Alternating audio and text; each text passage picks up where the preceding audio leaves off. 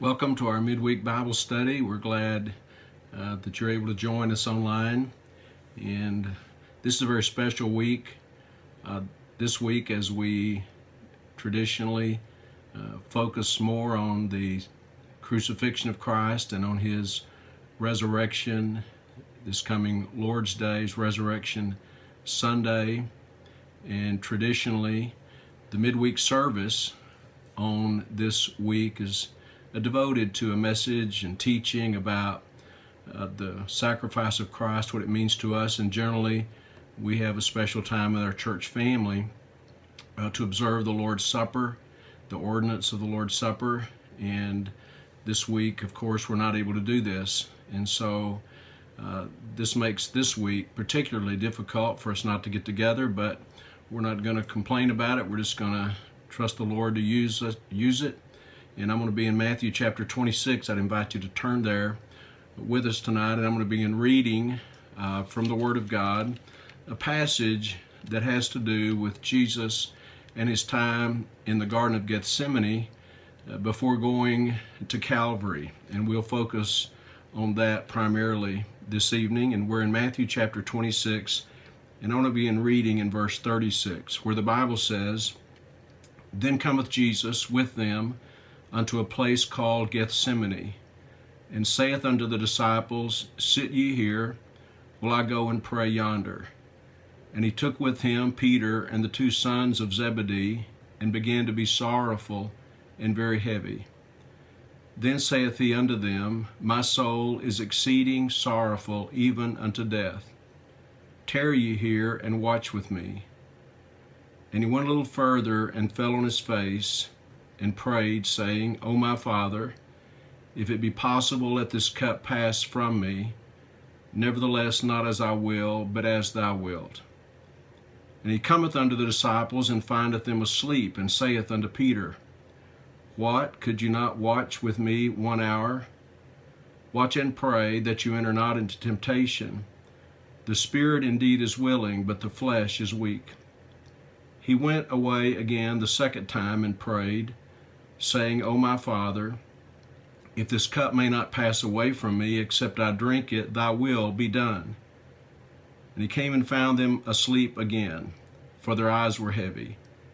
And he left them, and went away again, and prayed the third time, saying the same words.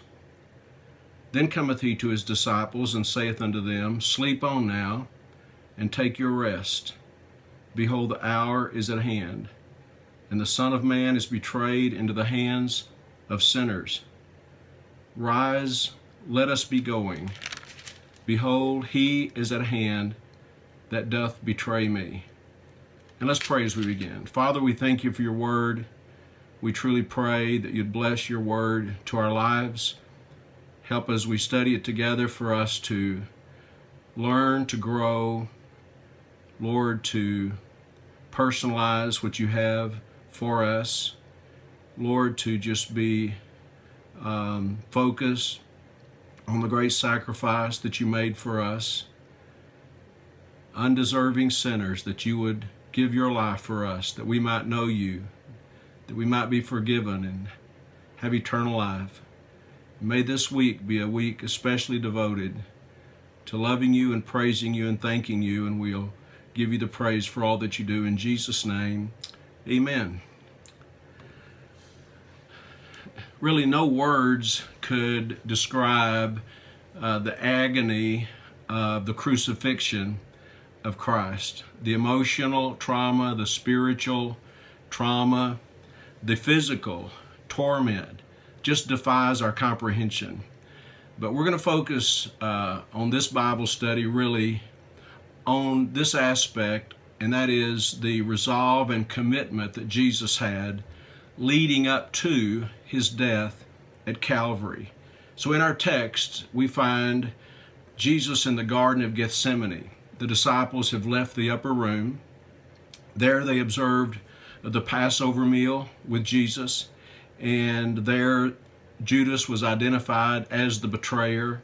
They left there and they went to the Mount of Olives. This was not an unfamiliar place to the disciples. John's gospel says this, about the place, and I quote, Jesus oftentimes resorted thither with his disciples. It was a place that the disciples went regularly for seclusion, for a place to pray, and maybe teaching.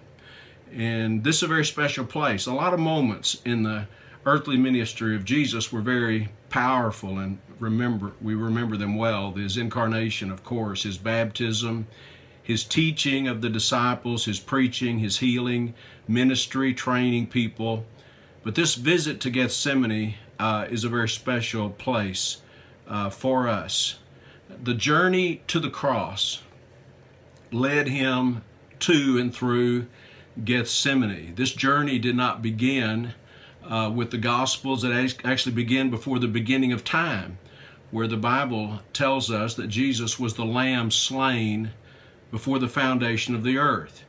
But at God's appointed time, the Father's appointed time, he left heaven, he came to this earth, and at about the age of 30, he was baptized.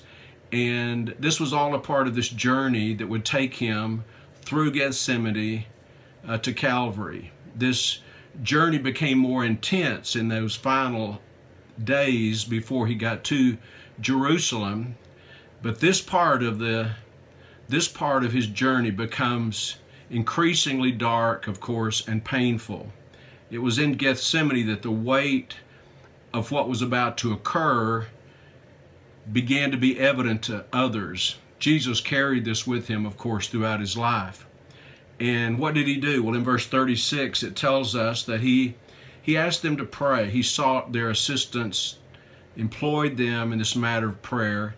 Verse 37 says, he began to be sorrowful and very heavy. This was not like the Jesus that they had known. He began to be full of sorrow, full of grief, full of sadness. Jesus was the burden bearer. It was not his custom to ask people to help him with his burden. And verse 38, he said to them, my soul is exceedingly sorrowful, even unto death. Tarry you here and watch with me. He revealed his need to them. He asked them to support him in prayer. And in verses 39 through 44, as we read earlier, he struggles between the weight of despair and agonizing internally and having these painful conversations with his Heavenly Father, if there be any other way, but I want your will to be done. And then checking in on his disciples who he found praying on more than one occasion. It concludes in verse 45 where Jesus says to them, the hour is at hand. Now is the moment. Now is the time. And then verse 46, a simple instruction, a command, rise, let us be going. So to me, this is such an important time for us to consider at any time, but especially as we consider the crucifixion and the resurrection of Christ. Gethsemane represents the point of no return for Jesus. Now, Jesus, we know, is God, was God, always has been God, and it's not that Jesus could have sinned. He could not have sinned because God cannot sin. But this was a crucial moment on him taking on the cross, head on, taking on all that the cross and the moments leading up to the cross would bring. Everything about the life of Jesus was victorious. He was victorious in his virgin birth. He was victorious in that humble birth in a stable in Bethlehem. He was victoriously baptized by John the Baptist. He was victorious as he healed the sick and raised the dead and fed the multitudes and lived an absolutely sinless, perfect life. And he came into the garden victorious, and he left the garden victorious, knowing what he was about to face. He knew what this meant. He knew he was going to face the betrayal of Judas. He knew he was going to experience the denial of those he loved. He was aware, no doubt, of the unimaginable physical torture that he was about to endure. And of course, the heaviest of all burdens, taking the weight of our sin upon his sinless body. But Jesus did not shy away from that. He did not shirk that part of this journey. And I just think it's appropriate to try and take all this in, because this is what he did for you. And this is what he did for me. He did it for those who cursed him and mocked him. He did it for those who have never heard and need to know about him. This is what Jesus was about to do.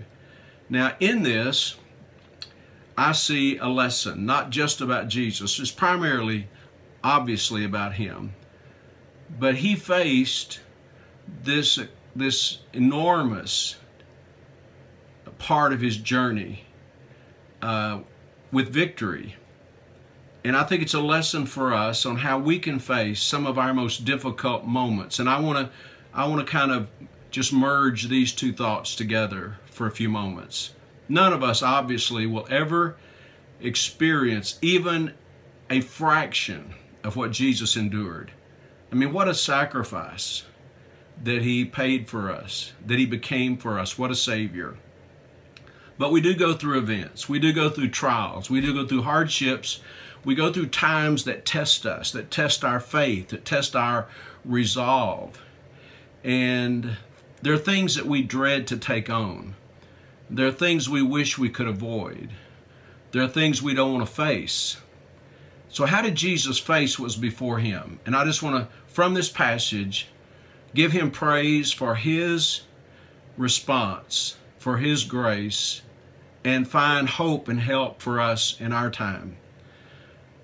First of all, how did Jesus go through and face what was before him? And I want to say he did it, number one, with transparency. By that I mean Jesus was open about the difficult place he was in.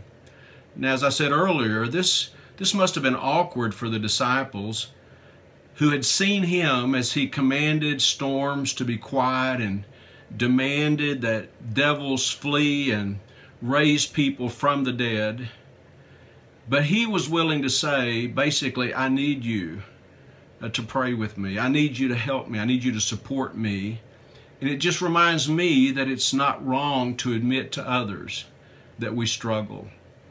I want to make an application to our current events, and that is this. These are difficult times. These can be times of discouragement, maybe even depression, times of uncertainty, times of confusion, times of fear. And I just want to say from my heart to whoever's listening and watching today, don't be too proud to say to someone, hey, I need your support. I need you to pray with me. Jesus was about to go into this moment that he had looked for eternity, basically, and he began with saying, I'm asking you. Here he said to them, I want you to sit here while I go yonder and pray. And he took Peter and James and John, asked them to pray for him. So he did it with transparency. But second of all, as I just mentioned, he did it with prayer. This visit to Gethsemane was to provide time and place to pray.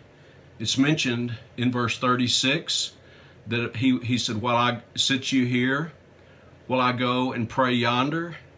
It's mentioned in verse 39 where it says that he went a little further and fell on his face and prayed. It's mentioned in verse 42 where he said he went away again. The Bible says again the second time and prayed.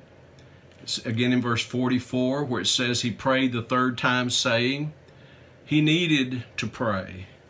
He needed to talk to his Heavenly Father. He needed to ask for the Father's strength, ask for the Father's help.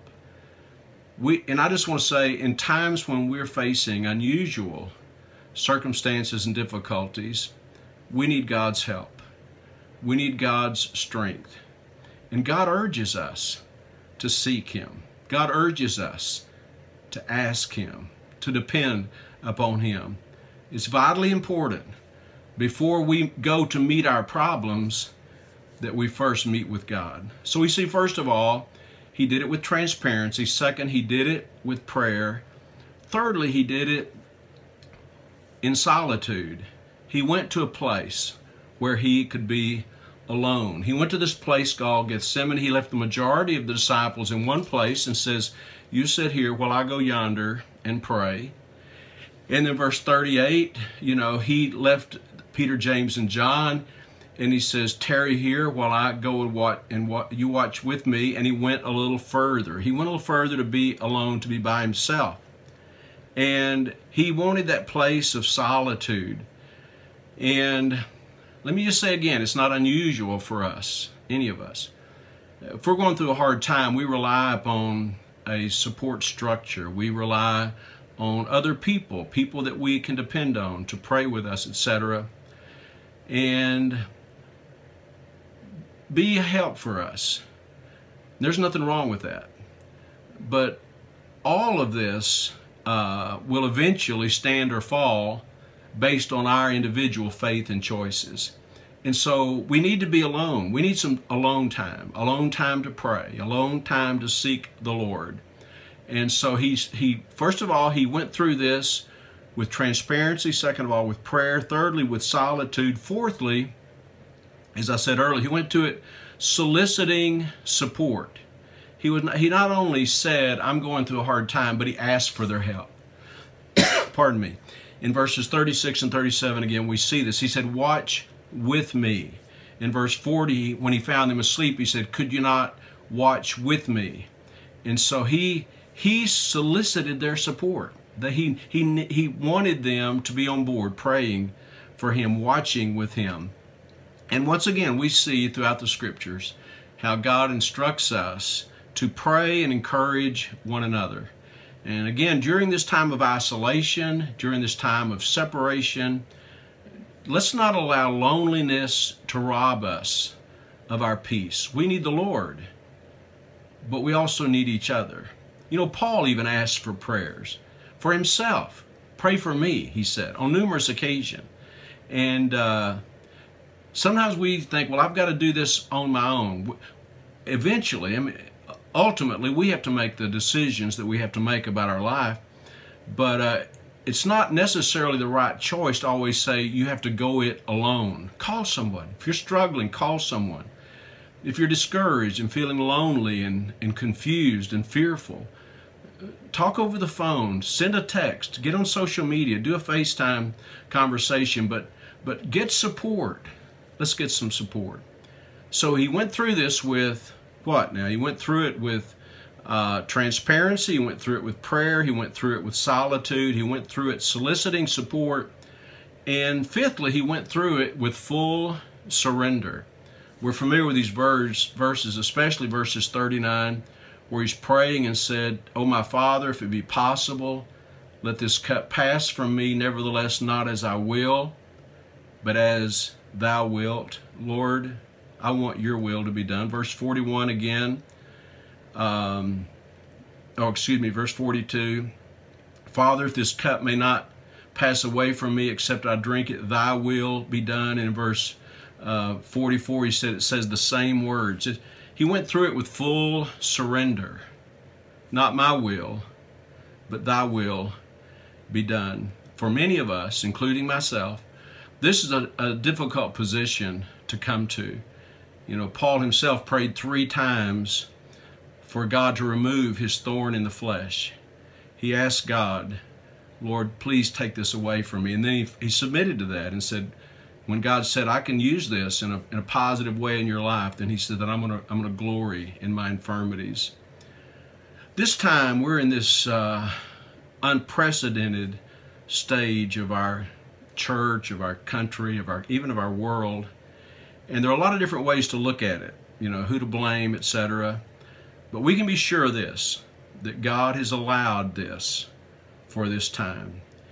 And we need to be willing to say, "Lord, we want your will to be done.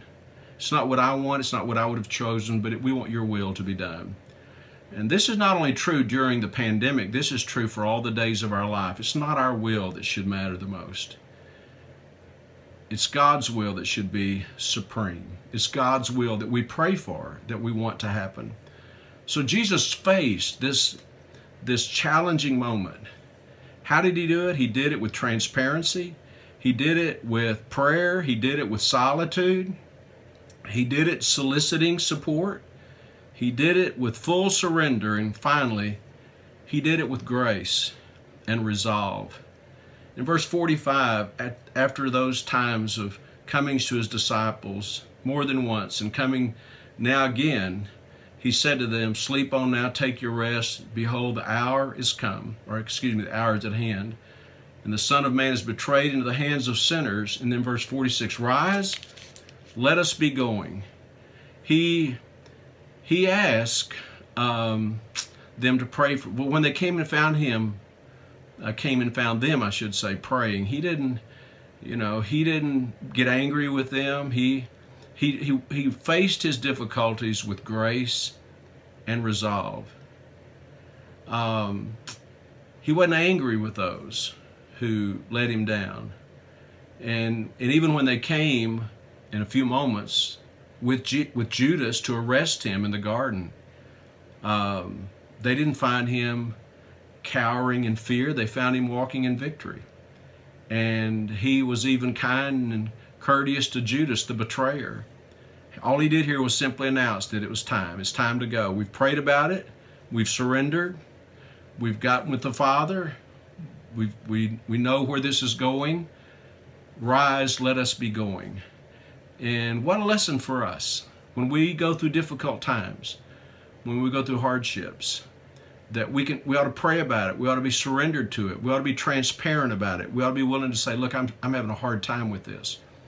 We ought to employ the prayers of others, and we ought to pray, and we ought to ask for people to support us, having get time alone with God and asking people to support us and fully surrender to what God wants. And then ultimately we have to say, it's time. It's time for us to go forward and do what God wants us to do. What an example we have in Jesus Christ. What a Savior.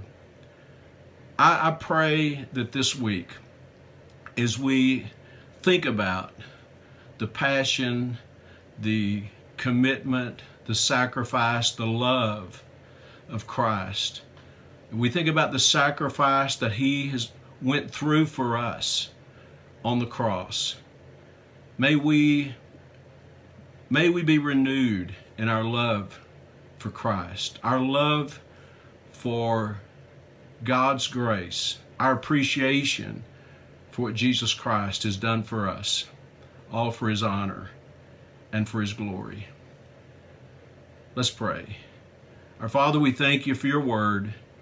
I pray that You'd bless as we receive it and meditate upon it, apply it to our own life.